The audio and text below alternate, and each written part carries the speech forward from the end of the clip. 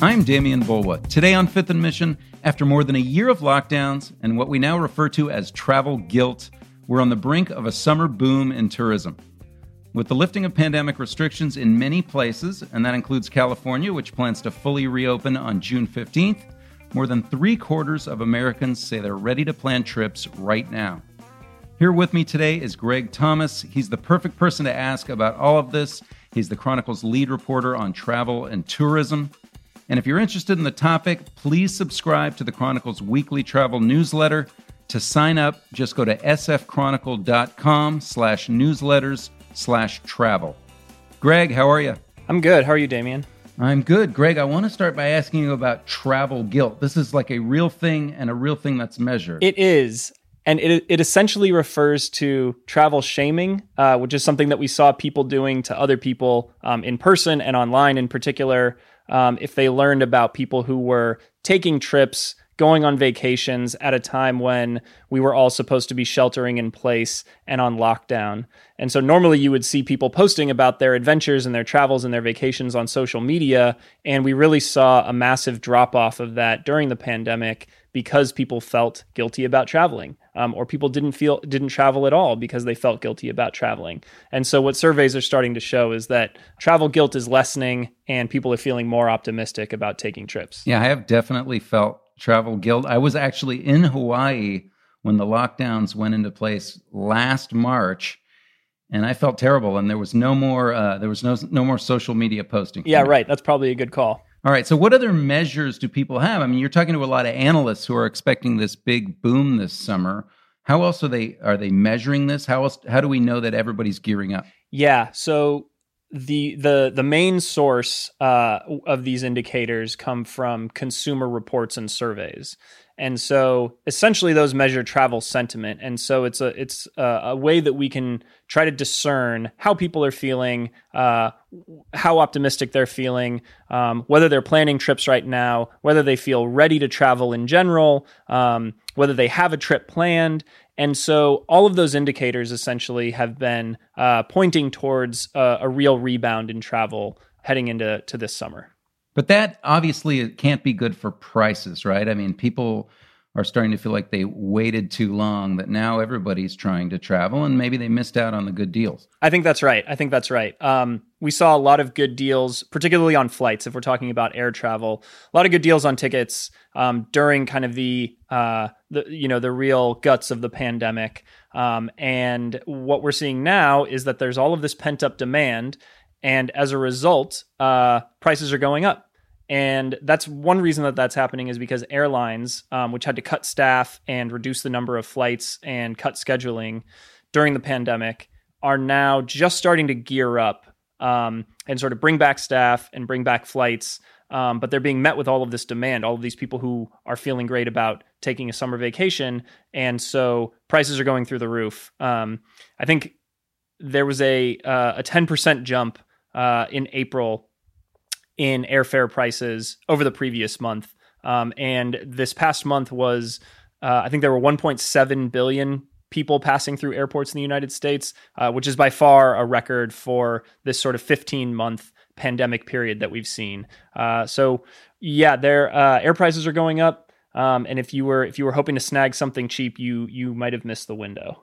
Well, I was hoping to snag something cheap. My family and I looked for something. The airfares were so high that we are going to be driving.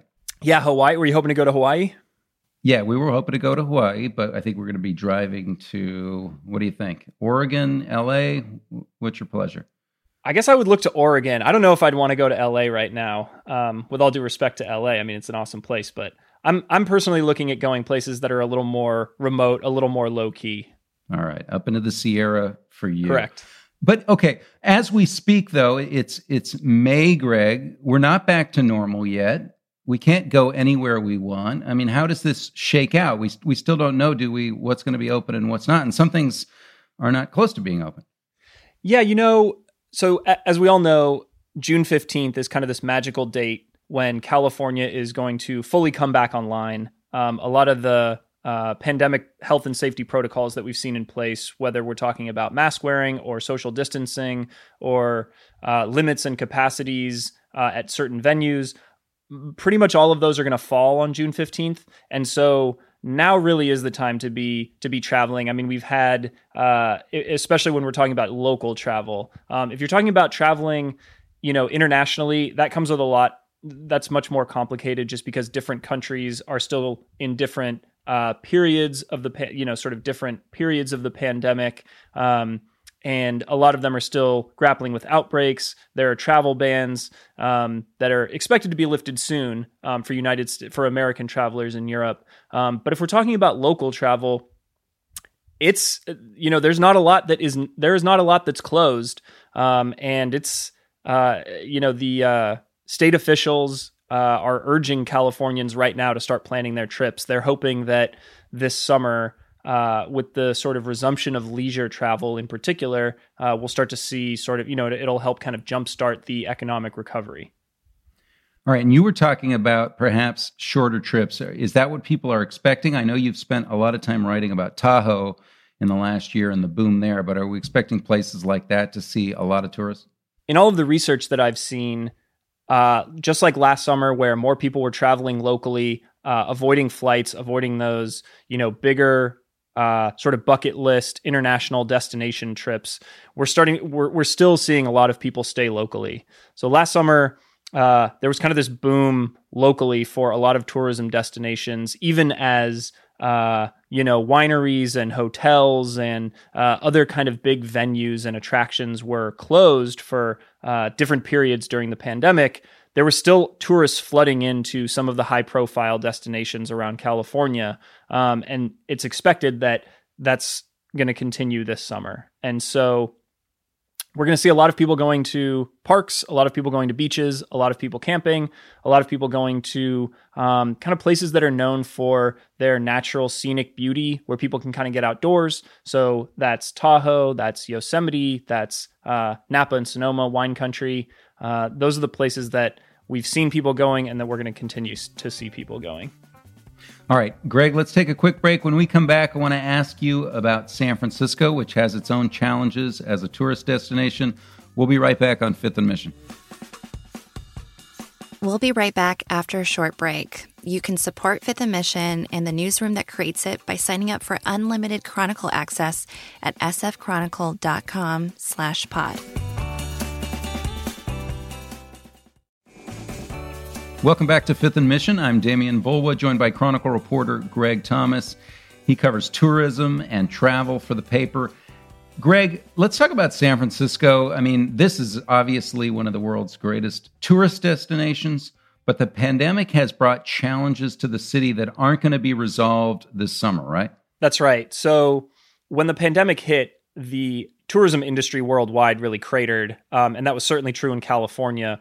And if you look at the top tourism destinations in California, you're talking about what are called the gateway cities: San Francisco, Los Angeles, San Diego. And even though San Francisco has been very aggressive since the beginning in terms of its health and safety protocols, it's sort of been slow. I think slower than some places that have been more lax about those protocols in sort of removing and stripping back those restrictions. And I think partially as a result of that, and partially just as a result of fewer international travelers coming to California, we're just seeing a slower rebound in San Francisco and these other major urban areas in California.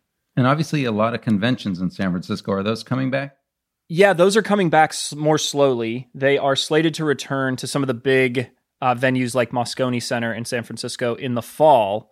And the city is already lining up some of those. But that's a long ways away, and business events, conventions, conferences account for a major source of tourism revenue to the city. It obviously props up hotels and restaurants and all kinds of businesses in sort of downtown and Soma in San Francisco. And without those, it's just going to be, it's going to really put a lid on the recovery for San Francisco in particular.